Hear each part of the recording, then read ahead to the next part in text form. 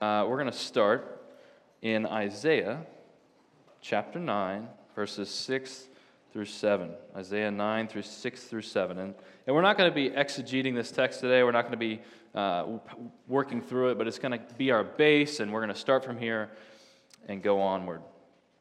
So Isaiah 9, 6 through 7. This is the word of the Lord. For a child will be born to us, a son will be given to us, and the government will rest on his shoulders, and his name will be called Wonderful Counselor, Mighty God, Eternal Father, Prince of Peace. There will be no end to the increase of his government or of peace, on the throne of David and over his kingdom, to establish it and to uphold it with justice and righteousness from then on and forevermore. The zeal of the Lord of hosts will accomplish this. Will you please pray with me? Dear Lord, we come to you, and Lord, this morning we celebrate the person and work of the Lord Jesus Christ. We recognize him as infinitely worthy, infinitely glorious, and we come down and bow at his feet. Lord, we pray as we study Christ, as we recognize who he is, that we would honor him as Lord, that those who do not honor him as Lord and do not know him here would come to bend the knee, would hear the truth of your word, and your Spirit would work in their hearts in a way that they would be enlightened and they would understand the depth of their sin, Lord, the glory and holiness of your character, and that they would repent and believe in this glorious gospel. It's in Christ's name we pray. Amen. Alrighty, so we're continuing in our study of theology proper, or systematic theology. And systematic theology is really just what it sounds like. It's that you have a system or a way of understanding theological doctrine, that theology is just the study of God. And within that, there are different categories and distinctions. And so Christology, as Tyler's been pointing out to us, is the study of Christ, his person and work. And so this is the same, theology is the word theos, which just means God, and logia from the Greek, which just means the study of, or it can be translated as logic. And that really explains our faith. Our faith is not just a hope or a belief that it may be true or it could be possible, but no, it is logic. It is logical. You take your mind, will, and affections in conformity to the Word, and you understand it. So again, we're moving through this study, and we're working through the second person of the Trinity, that is Christ, that we often, sometimes, at least I can forget, or not fully understand the Trinity, that God exists in three persons, the Father, the Son, and the Holy Spirit. And Christ, being the second person of the Trinity, equal in power and authority, has come to us in a unique way, and we're going to study that this morning. Particularly studying the Incarnation, which means that Christ left his throne, humbled himself, came down to us on earth, put on flesh, and was humbled even to death on a cross. And so, again, the Incarnation is just that. It's a study of Christ coming, being made in the likeness of men, that we would have a sacrifice through his death, and that we would have an example through his life. So we're going to work through, I don't have an outline for you, but if you want to take notes, I'm going to label these points for you. But before we can understand and truly know what it means for Jesus to be man, we have to understand that Jesus is God. Jesus is God, eternal, infinite. So that's the first point. In Philippians 2, 6 through 8, it says, "Who, although he existed in the form of God, did not regard equality with God as a thing to be grasped, but emptied himself, taking the form of a bondservant, and being made in the likeness of men, being found in appearance as a man, he humbled himself, becoming obedient to the point of death, even death on a cross." And one of the most important things that we have to understand when studying what it means for Jesus to take on flesh is that we need to understand again that Jesus is God, that he created the universe, that he has always existed in perfect love and harmony with the Father and the Spirit, equal in authority and power. And now Rob is going to be teaching on the deity of Christ. He's going to be proving that to us from Scripture. So my goal here this morning is not to prove that Jesus is God, But again, it is necessary to understand that Jesus is God. He has full authority, full power with the Father and the Spirit. In John 10:30, Jesus makes an astonishing statement. He says that I and the Father are one. And to the Jews of his day, this would be blasphemous. This would be absolutely a horrific statement. To say that a man would say that I am the same, that I am of the same substance, and I am of the same authority and power as the Father, that we are one. But only one could make this claim. Only one could truly claim to have equal authority and power and have union with God the Father. And that was Jesus, the God-man. We as a church can never separate the deity of Christ, again, that him being fully God, we can never separate the deity of Christ from the humanity of Christ, him being fully or truly man. They're inseparable. If Jesus is anything less than completely God or anything less than completely man, your salvation is worthless. Jesus is fully God and fully man. Anything less on either side, and your salvation is null and void. In his divine nature, Christ is able to stand before the throne of the Father, to intercede for his children, to mediate between God and man, and intercede for us. In his human nature, Christ's blood spills out of his literal veins and is able to atone for the sins of his people, him being the perfect, righteous man. He humbled himself. And being a man, he was able to sympathize with his people, being tempted in every way as we, understanding the toil and pain of a sin-cursed world. Hebrews 4:15 says, "For we do not have a high priest who cannot sympathize with our weaknesses, but one who has been tempted in all things as we, yet without sin." And if you're here this morning thinking that no one understands you, or that no one can relate to your troubles, Jesus can. Jesus walked this earth. He suffered the toil of a hard day's labor, the sweat on his brow, thirst, hunger. He was tempted in the wilderness for 40 days by Satan himself. I don't think we've all been tempted like that, quite like that. Jesus understands. And he came that you might repent and turn from your sin. If you accept him as Lord and Master, you are free of your burdens, and you're free to fellowship with him in his wondrous light forever. If Jesus is not God, then he is just a nice man who is kind to others, and isn't it really sad that he had to die on the cross? But no, Jesus is God. He is God. But this is what other religions teach. I'm sure you learned this week. Mormons teach that Jesus is the son of Mary and God the Father, that they came together and they had Jesus as their son, that he is some sort of demigod, and his brother is actually Satan. That's what Mormons actually teach. They've even retranslated or corrected John 1, where it says, "In the beginning was the Word, and the Word was with God, and the Word was," do you know what it is? He was God. But they corrected it to say the Word was a God, because they believe that there are a plethora of gods. So in the Mormon understanding, Jesus is a God. He's not able to save you, but he is still able to be worshipped.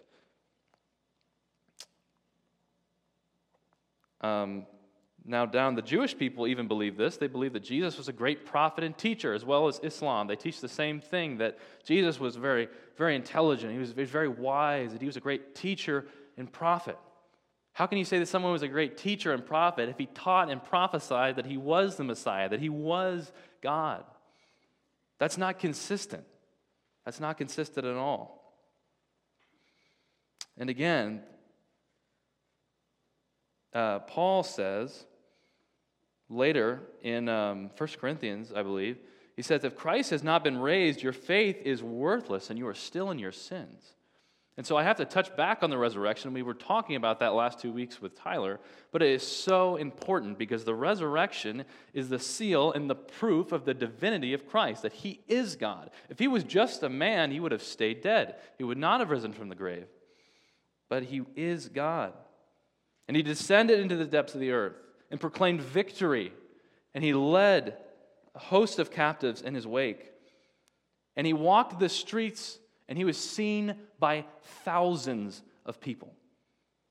Do not ever believe the lie that your faith is a fairy tale, that Jesus doesn't really exist, that he's never existed, he's not a real person. This is a lie. The faith we live, again, is logical. It is intellectual. We have historic fact. We have thousands of eyewitnesses. This is not just a spiritual book. It is historic, documented history, which is the same thing as what historic is. This is not just a book, again, full of self-help stories for you. These events really happened, and they were documented by real people. Again, thousands of people witnessed Christ, resurrected, walking around, and then he ascended into the heavens, and he's seated at the right hand of the Father. Don't believe the myth that your faith is a fairy tale, that it's just, oh, well, that's nice that helps you, but that's not really for me. No, Jesus was real. He is God. He was seen by thousands of eyewitnesses, and he is coming again because he said so. And you can take that to the bank every day of the week. The resurrection is the seal of Christ's divine nature. So Jesus is God. Jesus also, he created the universe, being God. That's the second point. We're going to go to John 1. It says, "In the beginning was the Word, and the Word was with God, and the Word was God. He was in the beginning with God. All things came into being through him, and apart from him nothing came into being that has come into being. In him was life, and the life was the light of men. The light shines in the darkness, and the darkness cannot comprehend it." And again, in 1 Corinthians 8:6, we just read, Pastor Chris just went through this. "Yet for us there is but one God, the Father, from whom are all things, and we exist for him, and one Lord, Jesus Christ, by whom are all things, and we exist through him." Jesus is God. He created the universe, from whom are all things, and we exist through him. He is fully equal in power and authority with the Father and Spirit. He spoke, and the stars were formed in the account in Genesis. He whispered, and the mountains arose from the earth. He ordered the seas to flood and punish the wickedness of men and preserved Noah and his offspring. He was there actively raining fire and brimstone upon the cities of Sodom and Gomorrah. Jesus is God. He has always existed, and he shall always be glorified forever and forever. In order to properly understand the baby in the manger and the significance of him coming to earth, putting on flesh, being made in the likeness of men, we must recognize him for who he truly is. Jesus has always existed. He's always worked in perfect harmony and love with the other members, other persons of the Trinity. In Genesis 1:26, we don't often think about Christ in this context, but Jesus was there. He was actively creating the universe with the Father and the Spirit in perfect harmony. I want to read verse 26. It says, "Let us make man in our own image, according to our likeness." Jesus is not a passive participant. He's not just there. He is actively working, making, and ordering the universe, creating and sustaining all things. These are truths we must come to grips with when we think about what it means for Jesus to humble himself, to become a man, to be born in the lowly estate, to suffer and die for us. In Matthew 16, Jesus asked his disciples who they think he is, or who people say that he is. So I'll read that account for you. It says, "Now when Jesus came into the district of Caesarea Philippi, he was asking his disciples, 'Who do people say that the Son of Man is?' And they said, 'Some say John the Baptist, and others Elijah, but still others say Jeremiah or one of the prophets.' And he said to them, 'But who do you say that I am?' Simon Peter answered, 'You are the Christ, the Son of the living God.' And this is early in Jesus' ministry. Most of his disciples aren't really sure of who he is. They know he's wise. They know he's a great teacher, and they're following him. And for one moment, the heavens opened up, and Peter had this glorious moment where he hit the nail on the head, and he says, "You are the Christ, the Son of the living God." And the crowd cheered for Peter because, again, he's kind of the klutz of the gang. But he hit the nail on the head. He was the one that boldly proclaimed that you are the Christ, the Messiah. But what is he really saying? You are God. You are God in flesh. He understood the Old Testament prophecies. He understood who Christ was, and he's proclaiming Christ's deity. He's affirming the deity of Christ and honoring him as such. So Christ is God. Jesus is the one who was creating the universe. And thirdly, Jesus was born of a virgin, conceived by the Holy Spirit. Born of a virgin, conceived by the Holy Spirit. Third point. In Luke 1:35, it says, "The angel answered and said to her, 'Mary, the Holy Spirit will come upon you, and the power of the Most High will overshadow you. And for that reason, the Holy Child shall be called the Son of God.'" When considering the topic of Christ's birth, I was reminded of one of my favorite Christmas hymns and the lyrics to it, "Come Thou Long Expected Jesus." It's one of my favorites. And in one of my favorite lines, the author takes great care to outline who Jesus really is. And I'll read that for you. The line goes, "Born thy people to deliver, born a child and yet a king, born to reign in us forever, now thy gracious kingdom bring. By thine own eternal Spirit, rule in all of our hearts alone.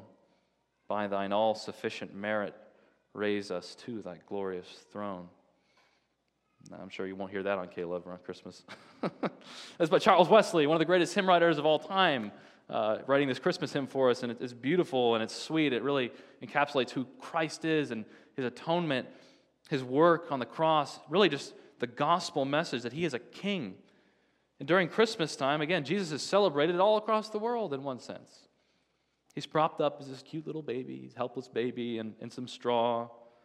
But Charles Wesley understood the necessity of Christ's coming and being born of a virgin, that Christ would come and deliver his people from their sins, that he was a man that was born who was already a king, who left the praise, the continual praise of heaven, the seraphim, the angels encircling the throne, praising him. He left that, humbled himself, and came and lived a perfect sinless life. Again, being tempted in all ways, living in pain and toil. He was a man of sorrows, acquainted with grief. He was scorned, mocked. Nobody liked Jesus. Nobody worshiped him here. Nobody honored him as Lord. He was hung on a cross and paid the penalty. And he never once complained, never once came and said, "That's not just. You don't know who I am. I'm the Son of God." It never happened. Because he knew why he came. He came to save his people, who were completely rebellious, at complete enmity. They were complete enemies of Christ. He came to save them. And why is it important that Jesus was born of a virgin? We hear this all the time in evangelism. You might even have heard it this week at EI. I don't know, but it's a hinge point in the gospel presentation. If you ever talk to Mark Dew, you have to touch the virgin birth of Christ. It's completely important to the gospel message. And we're going to unpack that a little bit. Being born of a virgin and conceived by the Holy Spirit is significant because it has to do with something called federal headship. And so we're going to put on our big boy and big girl caps and pants for this. This is some high-level theology here. So federal headship, go home and tell your parents that you learned federal headship in Sunday school. They'll probably turn their heads and say, "Why in the world are you learning about federal headship?" But it is important. It is kind of complex, but we're going to work through it. We see this really expressed very clearly in Romans 5:12, and I'm going to tie this back into why it's important to the virgin birth, so hang with me. So we got to read a good-sized chunk. So if y'all turn with me, please, we're going to camp out in Romans 5, starting in verse 12 for a little bit. We're going to work our way through it. So starting in verse 12, I know some of you are still turning there. I hear the rustling of pages. Good job, guys, for bringing physical Bibles to church. So it says, "Therefore, just as through one man sin entered into the world, and death through sin, and so death spread to all men, because all sinned." Okay, stop. We're going to take a break. Does anyone know who Paul is talking about in this text? Chapel. He's talking about Adam. Okay, so he's talking about Adam. He says, "Therefore, just as through one man, Adam, sin entered the world, and death through sin, and so death spread to all men." Okay, so it's telling us that sin entered the world through the transgression of Adam, and then that brought death and sin, and it spread to all men. Okay, let's jump back in. "For until the law, sin was in the world, but sin is not imputed when there is no law. Nevertheless, death reigned from Adam until Moses, even over those who had not sinned in the likeness or offense of Adam, who was a type of the one who was to come." So pause. In this portion, I'm going to kind of just piecemeal it for you. In this portion, Paul is explaining that no matter how the degree of sin, that you could sin greatly, or you could sin as greatly as Adam, or you could sin less than Adam. It doesn't matter. You're still guilty. You're still just as guilty as everyone else. You're still condemned because you were born with a sin nature, and God has a holy, just, perfect standard of righteousness. And if you break that, if you compromise that in any way, it doesn't matter how much, or by how little, then you are still charged with all of it. You're still guilty. And because the sin of Adam corrupted the whole world, we're all born with a sin nature. Okay, so let's jump back in. It says, "But the free gift is not like the transgression. For if by the transgression of the one the many died, much more did the grace of God and the gift by the grace of the one man, Jesus Christ, abound to the many. The gift is not like that which came through the one who sinned. For on the one hand the judgment arose from one transgression, resulting in condemnation. But on the other hand, the free gift arose from many transgressions, resulting in justification.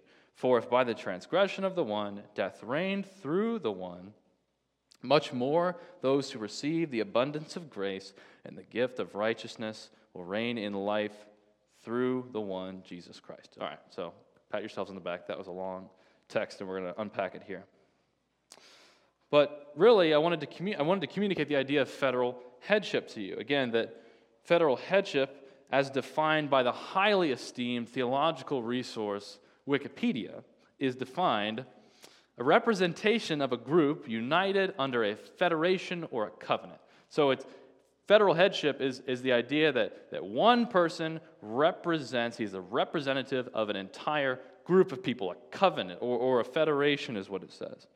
So in our text, we see that when Adam sinned in the garden and disobeyed God, he plunged the world into death and sin, and thus he acted as our representative. He represented us, because before that happened, before he sinned against God, we were not in a state of death and sin.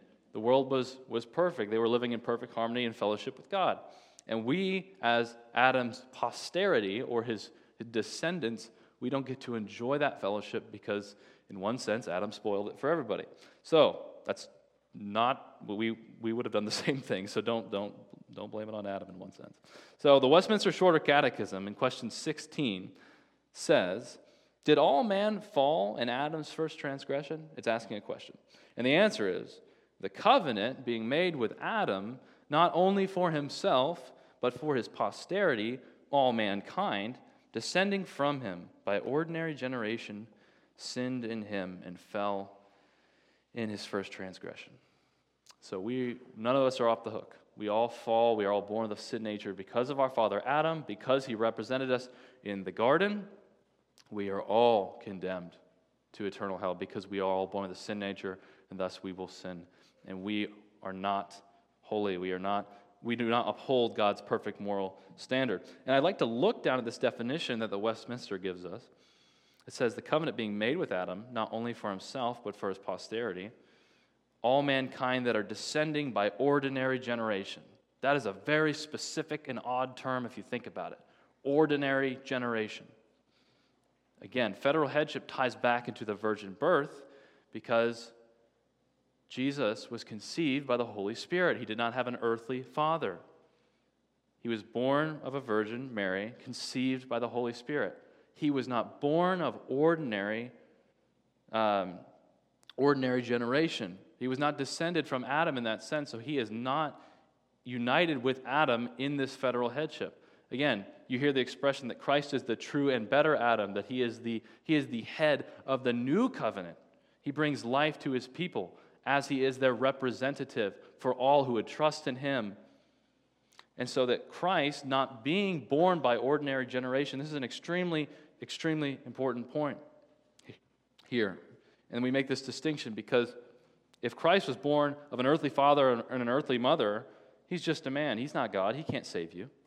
But Christ is fully God, fully man, lived a perfect, righteous, holy life, made a sacrifice that was acceptable and pleasing on your behalf to God the Father. The wrath of God for all of your sin poured out on him.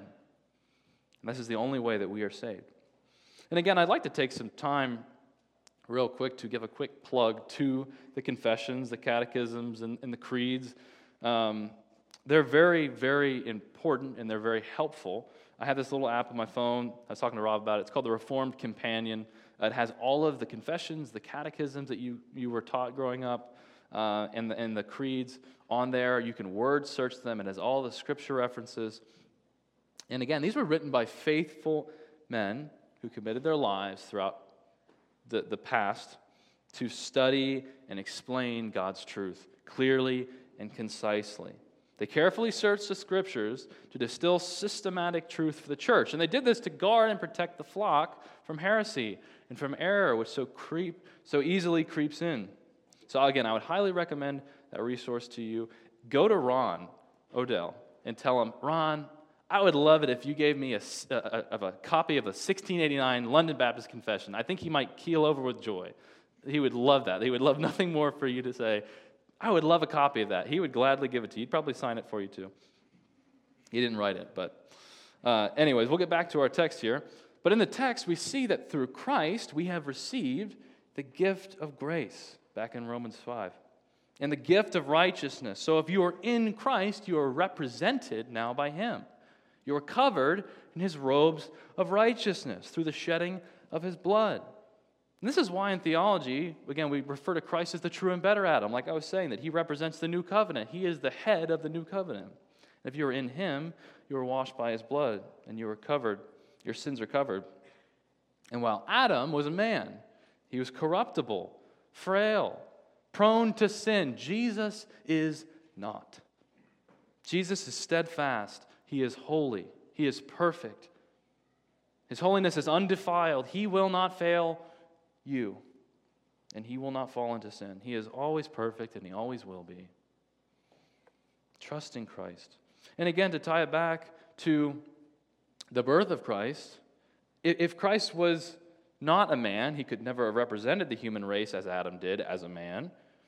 This is why it says in Romans 8, it says, Paul calls us brethren, or brothers of Christ. He says, and we know that God causes all things to work for the good to those who love God, to those who are called according to his purpose. For those whom he foreknew, he also predestined to become conformed to the image of his Son, so that he would be the firstborn among many brethren or brothers. We are brothers in this weird, strange way. We are brothers and sisters in Christ. We are united in his humanity, that he draws near to us as a sympathizer, as our high priest who goes before the Father and says, my blood has pardoned them. My blood has paid for them. When the accuser, when Satan is before the throne of God saying, look at all they've done. Look at the lust in their heart. Look at the anger. Look at the disobedience of their parents. Look at all this sin. If you have trusted in Christ, Christ is standing before the right hand of the Father saying, I atoned for that sin. My blood is sufficient. That was paid for. And he silences the accuser. And this is how we relate to God, to Christ as a man. This is how he relates to us. This sweet connection that we are brothers and sisters, co-heirs with Christ of this glorious inheritance, that we have fellowship with God through the man Jesus Christ. And we should rejoice. We should rejoice in this. Oh my goodness. If Christ was not completely man, he would not have been able to die for the sin and be our representative. The humanity of Christ is vitally, vitally important. So now we're going to move into a portion which I've just titled, Why Did Jesus Become a Man? Why was it important? We've touched on a lot of these things, but we're going to go in 2 points. And the first point of this, Jesus became a man because only a man could make an atonement. Only a man could make an atonement. And so in Leviticus chapter 17, which again, I know it's all of your favorite Bible devotion books. You just are so excited when you get to it in your yearly plan. You get to Leviticus and you just jump for joy. But again, it is a very valuable book. And not that you would find this great one-liner verse and say, oh, I'm writing that with my finger in the steam of my shower. Probably not. But the overall theme of the book of Leviticus is super important because it outlines the sacrificial system of the Old Covenant. And what we can learn from the sacrificial system of the Old Covenant is that God is holy, He is just, and He requires payment for sin. That He will not leave the guilty unpunished, that sin must be pardoned, it must be dealt with. And so I would encourage you, as you're reading through tough books like that are not super interesting in one sense, that you would press in and recognize the overall theme of the book, that you would say, Lord, I recognize that the weight of sin is heavy, and that you are good, and you are glorious, and you are holy. And I thank you for Christ, and I recognize His great work on my behalf, His blood that was shed as these Israelites had to continually shed the blood of animals, in one sense to delay or to stall or to pardon God's impending judgment on them. It didn't cover their sin. It didn't blot out their sin as far as east is from the west. That is something we have as a beautiful gift of the new covenant under Christ. That again, Christ has paid for the sins of old covenant believers, new covenant believers, but we don't live, as Chris was saying this morning, we don't live under the weight of the civil law. The priests of the day were basically just butchers, constantly slaughtering spotless animals. So that there was never enough. There was never enough bloodshed. There was never enough sacrifice to satisfy the sin, to satisfy the wrath of God. That's why Christ had to come. But in Leviticus 17, as I just kind of went on a little tangent, Leviticus 17, verse 11, we learn, it says, "For the life of the flesh is in the blood, and I have given it to you on the altar to make an atonement for your souls. For it is the blood by the reason of life that makes an atonement." So he outlines, this is God speaking, Yahweh. He's speaking and saying that the life is in the blood. The sacrifice is in the blood that is spilled. And he's saying that the only way your sins can be pardoned or covered is by the blood of this animal. In our case, by the blood of Christ. This is why this symbolism and this imagery is so important as we read our New Testament Bibles and we read the Old Testament as well when we're looking through that. This is why Jesus, when instituting the Lord's Supper, says, "This is my cup of the new covenant. This cup is the new covenant in my blood." There is no atonement without the blood of Christ, and only a man could shed blood and atone for sin. Christ, being the perfect man, was tempted in all ways, yet without sin. And again, back in Romans 5, we see this beautiful but simple gospel presentation in a different part, Romans 5, 6 through 9. It says, "For while we were still helpless at the right time, Christ died for the ungodly. For one will hardly die for a righteous man, though perhaps for the good man someone would even dare to die. But God demonstrates His own love towards us in that while we were still sinners, Christ died for us. Much more then, having now been justified by His blood, we shall be saved from the wrath of God through Him." And if you're here this morning and you trust in Christ, this truth should cause you to have great joy. You should weep at the thought of the sacrifice of Christ, that every sin that you commit, it was necessary for Christ to go to Calvary to pay for that. Every sin you commit. It causes you to think differently about sin when you do it. It's not a casual thing. Christ had to die for that sin that you committed. And there is no guilt, there is no condemnation for those who are in Christ Jesus, but it is serious. It is weighty. In Romans 6, the next chapter, it starts off by saying, What shall we say then? Are we to continue in sin that grace may abound? Paul's explaining to this group of the Roman church who is maybe saying that, well, because we only get grace because we've sinned, so we should just keep on sinning to keep on getting the grace of God. And Paul is smacking his head like, no, that's not it. That's not right. You should weep at the thought of what Christ has done for your sin, the sacrifice he has made on your behalf. When you were utterly rebellious, you were utterly entrenched in your sinful ways. Some of you are still utterly entrenched in your rebellion and sinful ways. And I would ask you, please, let today be the day that you would turn from that you would turn from your sin, you would recognize who Christ is, and you would bend the knee. If you're here this morning and you're uninterested and you don't see how this relates to you or what it has to do with you, again, I would implore you to think deeply about these things, to recognize Christ for who he is. This is how God demonstrates his love for us. While we were yet sinners, Christ died for us. Do you believe that this morning? Do you believe that this morning? If you are a believer, if you profess Christ, if you confess with your mouth that Jesus is Lord, because on the last day, Jesus himself says that many will come in my name and say, Lord, Lord, and I will say, depart from me. I never knew you, you workers of iniquity. And they will be cast into hell and darkness forever, apart from Christ. Do you believe that this morning? That Christ, what he's done for you as a man coming to save you from your sin? Because if you do, the outflowing of that is obedience in conformity to Christ, to respond rightly to God, to honor him with your life. This is your assurance of faith. The great hymn, it says, take my life and let it be consecrated, Lord, to thee. Take my moments and my days, let them flow in ceaseless praise. The hymns are so beautiful because they give us this musical understanding of how we ought to praise God, and our life would reflect him. You can look down through the history of the church and these great giants of faith who have given us this example, which they have gotten from Christ. Take my life and let it be consecrated, that you would take your life and you would offer it up to God, and you would say, Lord, I'm a slave to you. What Chris has been talking about. Lord, I am a slave of Christ. Every moment, every day would be devoted to the ceaseless praise of the one who has saved me. If you recognize this, if this is your anthem, if this is your prayer, it should cause you to live zealously for Christ, to walk in obedience to the Word. This leads me to my final point. Jesus is our perfect example. Why was it necessary that he became man? To make an atonement, because only a man could make an atonement, but he walks as our perfect example.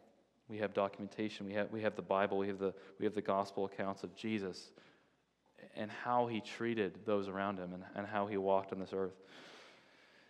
In his time on earth, he modeled perfect Christian living, perfectly modeling submission to the Father as we ought. In all things, he is our example. Christ wept.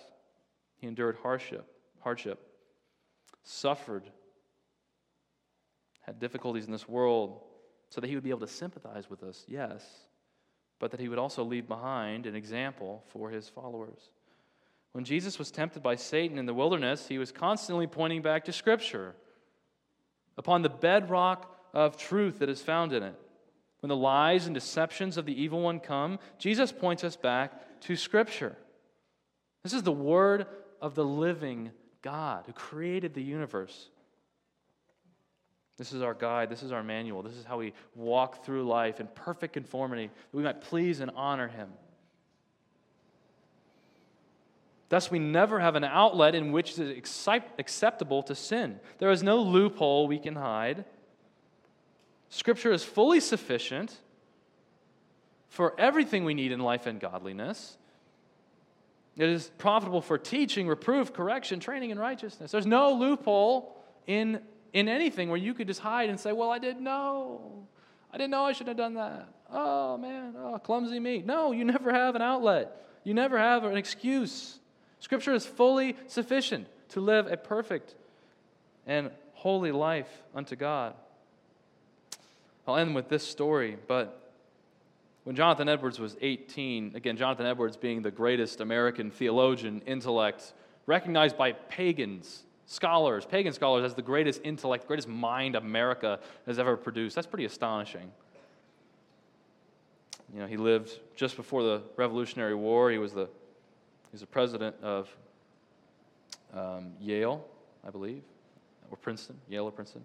But when he was 18 years old, some of you are almost 18 years old. When he was 18 years old, he sat down and he composed what he called a list of his resolutions. Basically, these resolutions were just goals that he committed himself to for the rest of his life.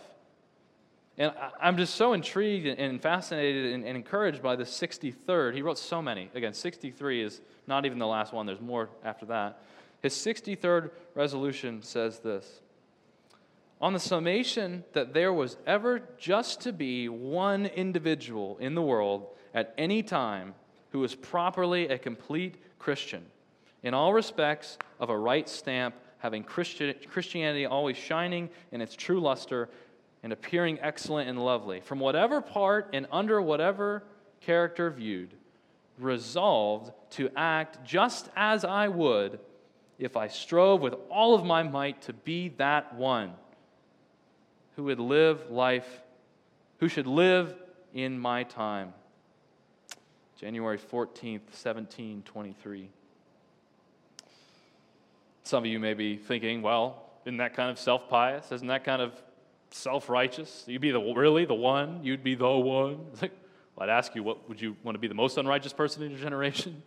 Would you want to be in the 50%, the 50th percentile? No, that you would strive. This is a good resolution, that you would strive to be the most holy person. Not in a pious, self-righteous way. This is not what he's trying to get at.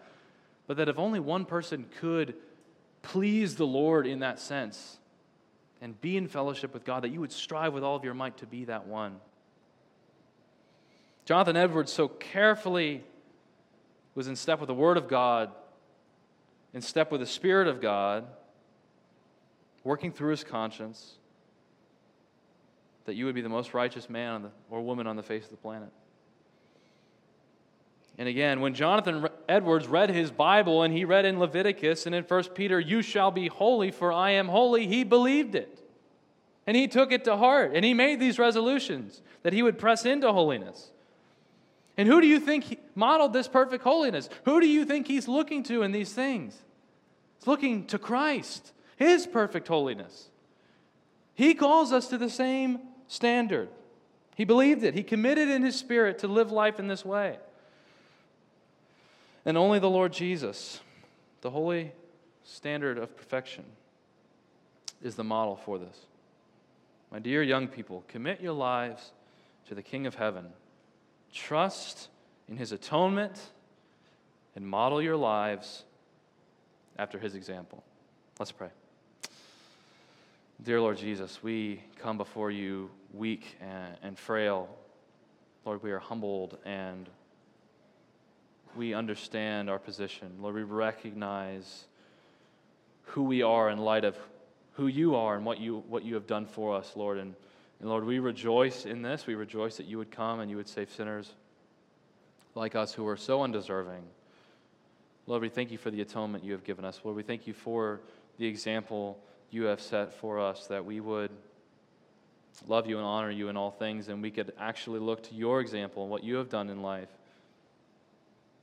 Lord, I pray for these young people. I pray that those who do not know you, Lord, would be touched and you would open their eyes to the truth of their sin, Lord, to the truth of the holiness of you and of the one who sent you. Lord, I pray now as we go forth that you would be with us, that you'd be with us in our week, that we would live holy lives pleasing to you in all respects, that we would press into Christian discipline. And then we pray, Lord, that you would come and that we would see your face and we would fellowship with you forever. It's in Christ's name we pray. Amen.